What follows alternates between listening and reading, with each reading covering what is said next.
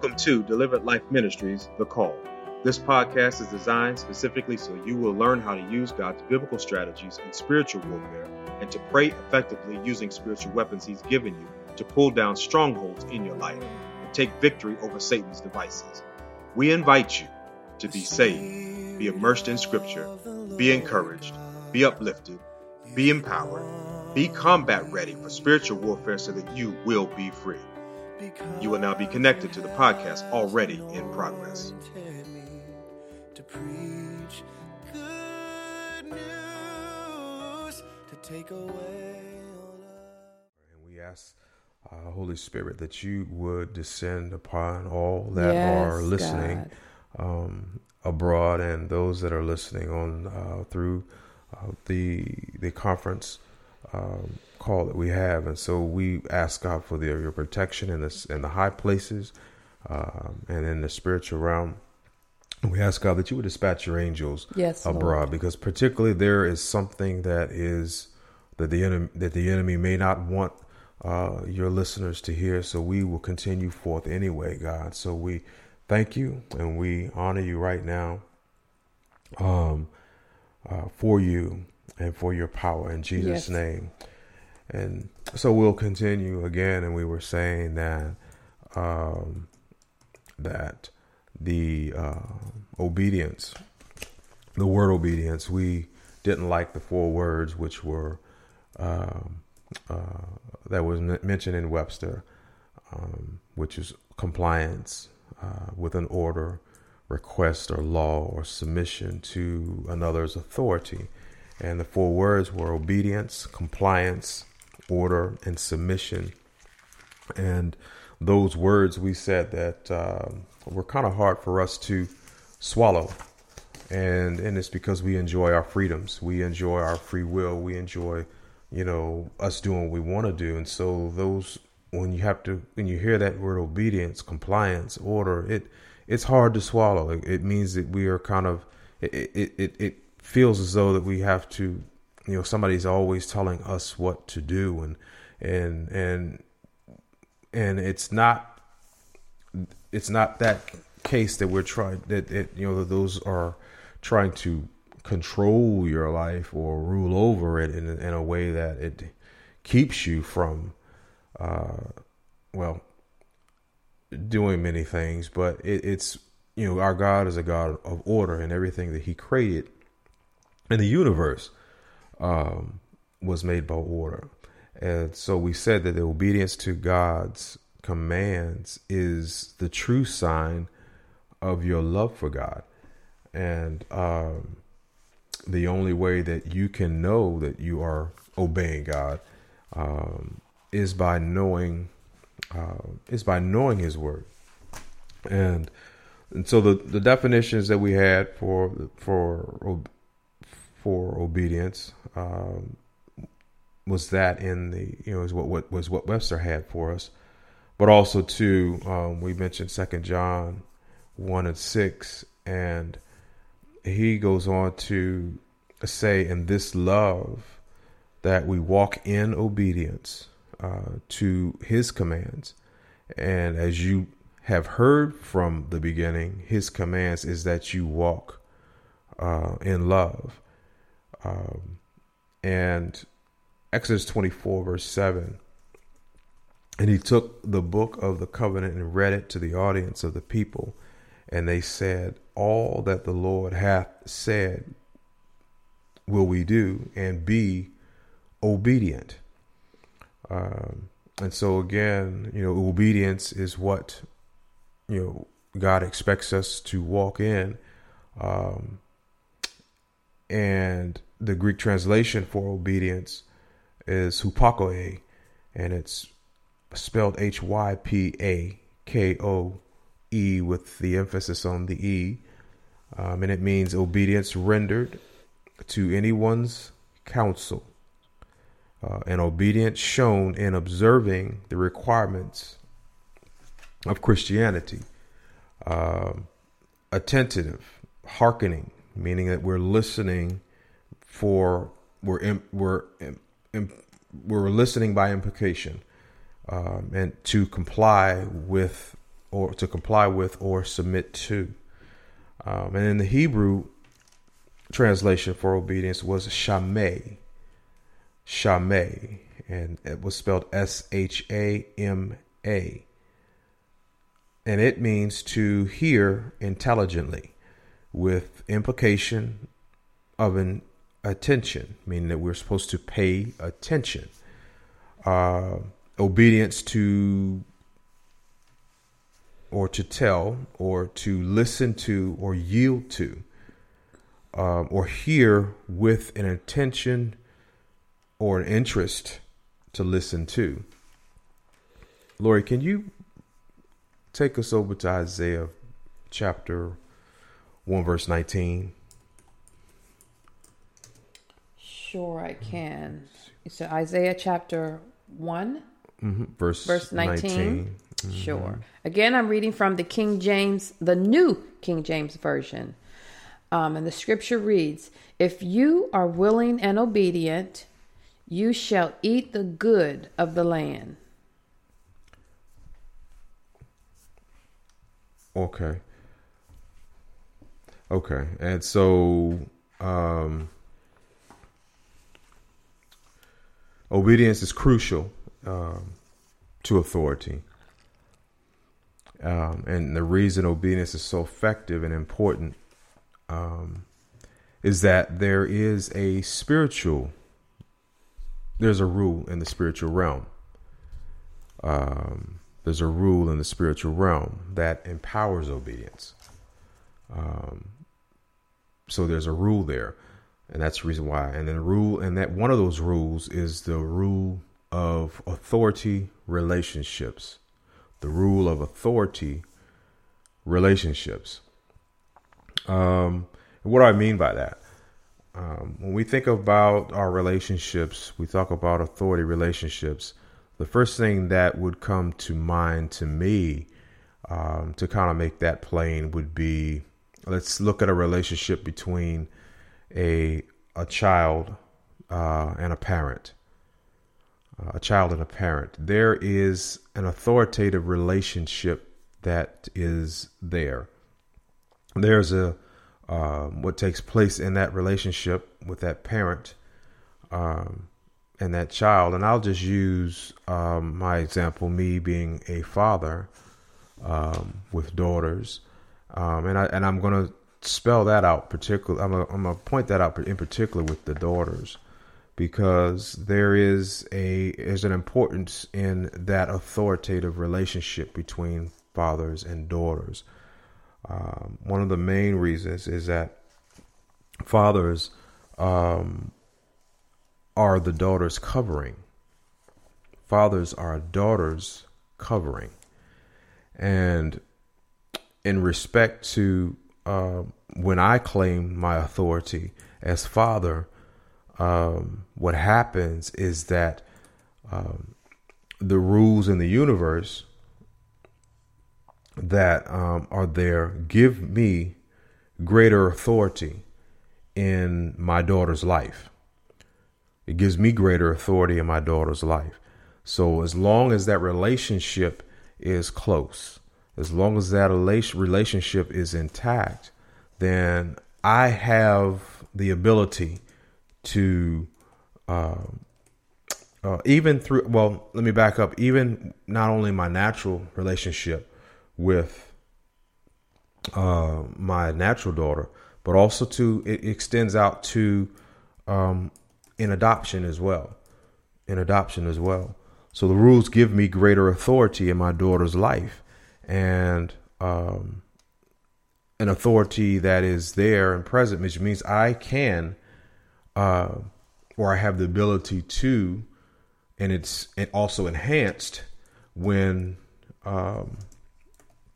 it's acknowledged, or when that relationship is close.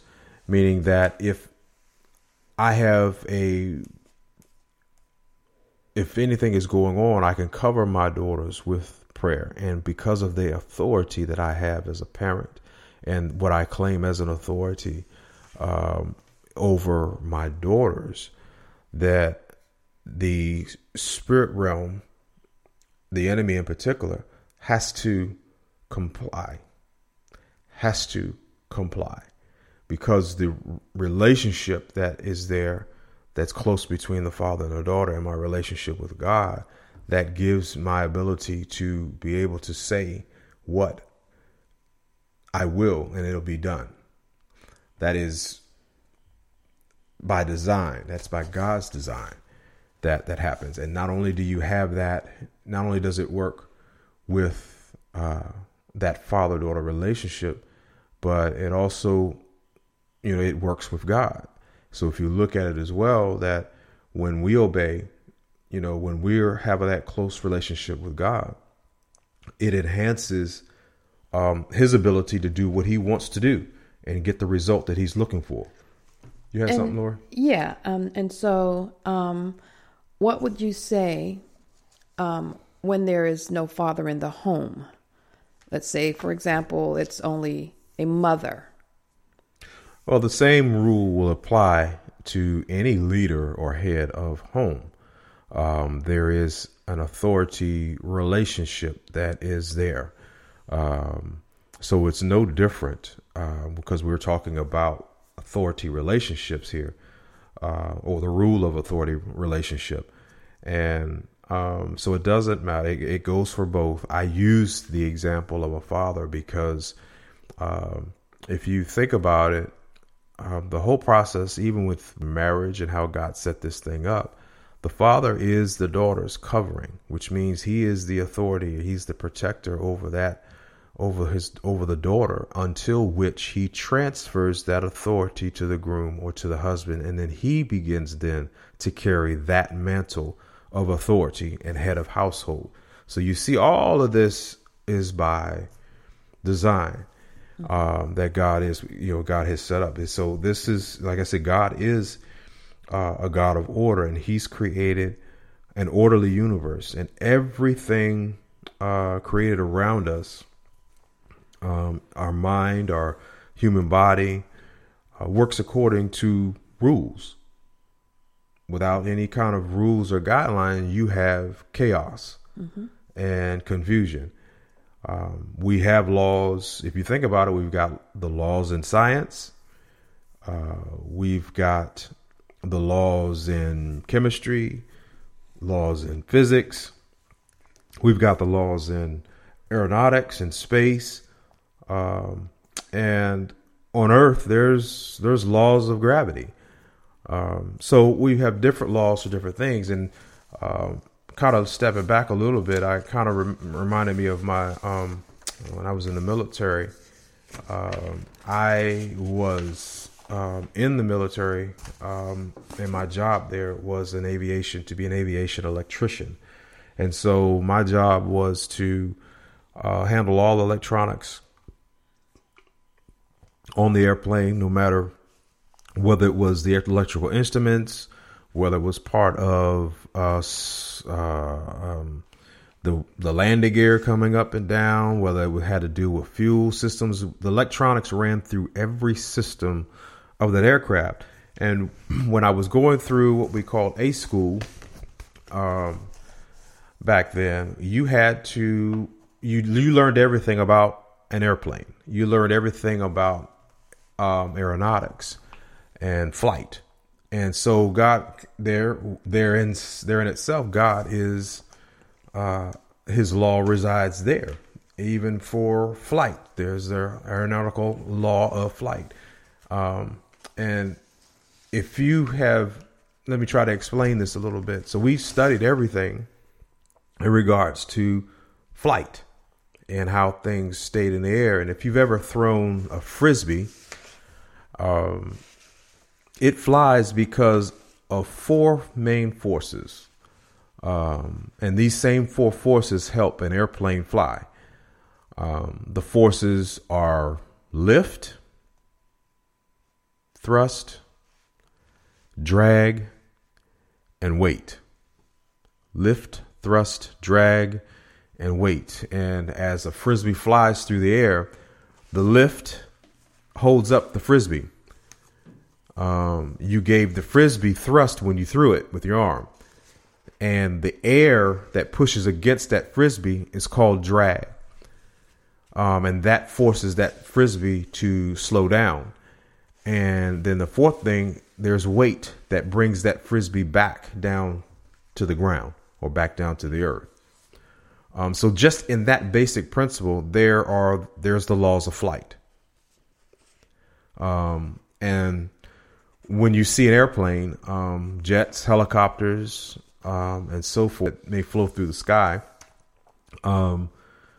We may take flight for granted, but knowing that there's a science behind it that it gives you a better understanding of how that plane stays in the air.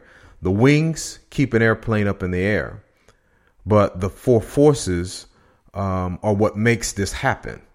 So they push the plane up. The wings push the plane up and down, forward, or slow it down, because there's what they call spoilers that are on top of the wing, and those are designed to slow or change the air that flows over the wing to cause it to slow it down, or you can drop the wings and they cause it to have flaps, and those are called flaps, and that also produces that extra force or that drag on the plane, and then it pulls the plane down. But as long as there's a smooth surface, that plane or that wing causes that plane to lift up. And so there's thrust. Thrust is a force that moves the aircraft in a direction of motion, and it's created with a propeller. It's created with a jet engine or even a rocket. And the air is pulled in and pushed out in the opposite direction. A simple example of this would be a household fan. So if you turn on your household fan and on one side you feel the air pushing out, and that's the air that you feel pushing in your face, and on the back side of that fan there's a suction. There's a sucking action that's behind the fan. So that's the suction. So that's that is similar to how a propeller or even a jet engine would operate. It takes in air on one side and it pushes that out on the other. So that produces your thrust. And then there's drag. And drag is the force that acts in the opposite direction of the motion that it's going in. So it tends to slow an object down. And drag is caused by friction and the differences within air pressure. And so an example of that would be that you would, I don't know if I used to do this as a kid all the time, and I still do it as an adult. When you roll down your car window and you stick your hand out the window, and you kind of take your hand and you kind of hold it. You take your arm and stick it straight out, and then you have your hand as flat as possible, and then you feel the air rushing against your hand. If it's straight out, your arm's straight. But if you do a slight deviation of your hand, you notice your hand goes up in the air without any effort at all. So the direction of that, so you feel, drag is caused, by that friction, the difference in air pressure. And then an example, by, when you put your hand out the window, you feel it. Or if you turn your hand straight out, meaning it's not face down, but you turn it straight out, then you feel that air push your arm back. That's drag. That's drag. And then weight is the force caused by gravity. And so these four forces, and I'm going through, kind of a long dissertation, but it's just to kind of give you an idea of the forces that work. That there's forces that work, and even in aeronautics, there's a law that's taken place. But when we look at this, and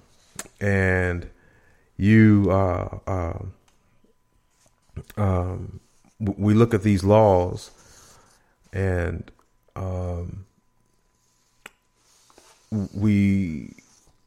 whether you believe in the law or not, let's say the law of gravity, if you were to jump off the roof of your house, whether you believe and whether you try to defy gravity or not, gravity's still there. The law of gravity is still present. And unless you apply the law of aeronautics, you will crash to the ground. you would definitely crash to the ground. So there are laws, whether you believe it in the universe, whether you believe those laws are there or not, or whether you believe in them or not, God created it. God created those things. And so just as there are laws in the material universe, the same thing is true in the spirit world. And these rules and principles by which the spirit world operates, among the most important of these is the one of authority relationships.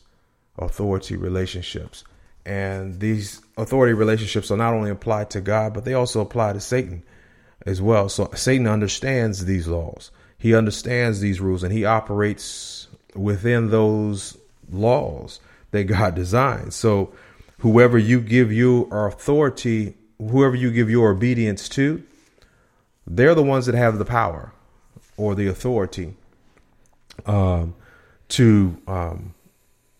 it's their authority, or the power is enhanced to do what what that person wants, or they try to get their outcome done that way. And it's through our authority, or through the authority that we give them, or that in that relationship. If you're gonna understand what I'm saying. Do you have anything, Lord? I think I'm good so You're far. good. I'm just enjoying the the knowledge there. But the same rules are true for Satan when he is honored and when he's worshipped. Let me back up for a second. But when we obey God by praying, worshiping and fasting and living faithfully by his word, as I said before, we grant him the authority to do what he wants in us and through us. When God is honored, then the enemy forces have to stand back, and they can't carry out any of the purposes that they intended to do. So when God is honored, the enemy forces have to stand back, and they can't carry out their purposes. And the same holds true for Satan. So when Satan is honored and he's worshiped and he's followed, God set it up where that same thing, he receives that same benefit. Then God's hand, he can't step in until you, because of the authority relationship that you have given to Satan. He says, well, that's the one that's in authority. You've given him that authority to be there. So God stands back. There's nothing he can do until you sever that relationship. Until you sever that relationship. And then he begins to take over. Because now the enemy has to stand back at that point in time. Again, back to the relationship between the father and the daughter and things of that nature. When that father has that authority relationship with his daughter, when she walks away from the father, then that relationship is weakened. And then the authority is not there. The covering is not there because she's not honoring that authority relationship any longer. Amen. Amen. Let's just, by example too, let's go to, let's kind of define it a little bit better. The structure, of the authority relationship. We had, even before creation, read Genesis 1:1. Genesis 1. Verse 1. Oh, that should be an easy one.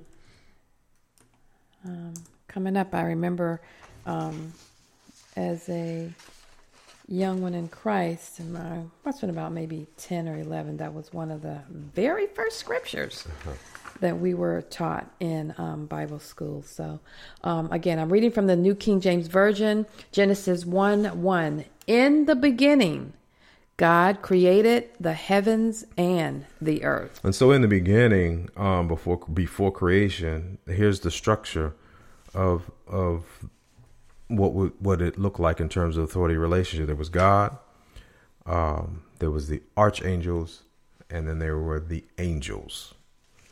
But just after creation, Psalms 8, verse 5, says this. Go ahead. Psalms 8, verse 5. For you have made him a little lower than the angels, and you have crowned him with glory and honor. And so we see here the structures changed a little bit when man was brought into the picture. There was God, who was the head. Then man followed after him under that structure. And then there was the archangels. And with the archangels, Satan was there on that same level. And then there were the angels that fell under them. So we see that, there is a structure here that God had set up. And then after the fall of Adam, turn to Luke 4, verse 6, and then Hebrews 2, 7 through 9. Luke 4, verse 6. And the devil said to him, all this authority I will give you, and their glory. For this has been delivered to me, and I give it to whomever I wish. Okay. And in Hebrews 2, 7 and 9. Hebrews 2, 7 through 9. You have made him a little lower than the angels. You have crowned him with glory and honor, and set him over the works of your hands. You have put all things in subjection under his feet. For in that he put all in subjection under him, he left nothing that is not put under him. But now we do not yet see all things put under him. Verse 9. But we see Jesus, who was made a little lower than the angels, for the suffering of death, crowned with glory and honor, that he, by the grace of God, might taste death for everyone. And so we see after the fall, the structure had changed. And who was in place was God was still the head. But because of what happened in the garden with Adam and Eve, now Satan became second place under God. And then man fell under Satan. And then the angels fall after them. So you're seeing the structure change a little bit through the history a little bit. But then it took Christ to have to come and come to earth and be a man or God man and bring into obedience, or have to use his obedience to gain that right back, to gain our right position back. So it took him to come down as a man to be obedient to God all the way through until death, to regain that position and that structure. So after the crucifixion, we see in Colossians 2:15, at this point that everything now was under Christ and it was under his feet. So it put us back into position. You have it. Colossians 2:15. Having disarmed principalities and powers, he made a public spectacle of them, triumphing over them in it. So we see that here that, Christ, because of his obedience, he reestablished that authority relationship that mankind needed to have. And he now made a show and a public show and regained that position or that structure. So that now God, then us, then Satan again is under us. And then the angels follow under them. And so what I mean by, I guess when you look at those, you look at that structure, that's kind of how it's set up. And so, we're already at our time. Before I go any further, I think I'll have to really stop here so that we have to, just honor the time. We said we're going to be in an hour. I know we had a little technical difficulty for about 10, 15 minutes, but we are going to stay to the hour regardless. So we will break until next week. But for this week, just kind of wanted you to understand that there is a rule of authority relationship that God has created, and that it's important that we understand that. So the obedience is crucial to authority, and the reason why it is crucial is because it's there because there's a rule that God created in the spiritual realm that empowers obedience. So we are going to pause here until next week so that we stay on time. You have something, Lori? Yes. And again, we are in our series of the believer's authority. And so it's important to understand and know the authority that we have before moving forward into our next series. So again, these few weeks we are focusing in on our authority. So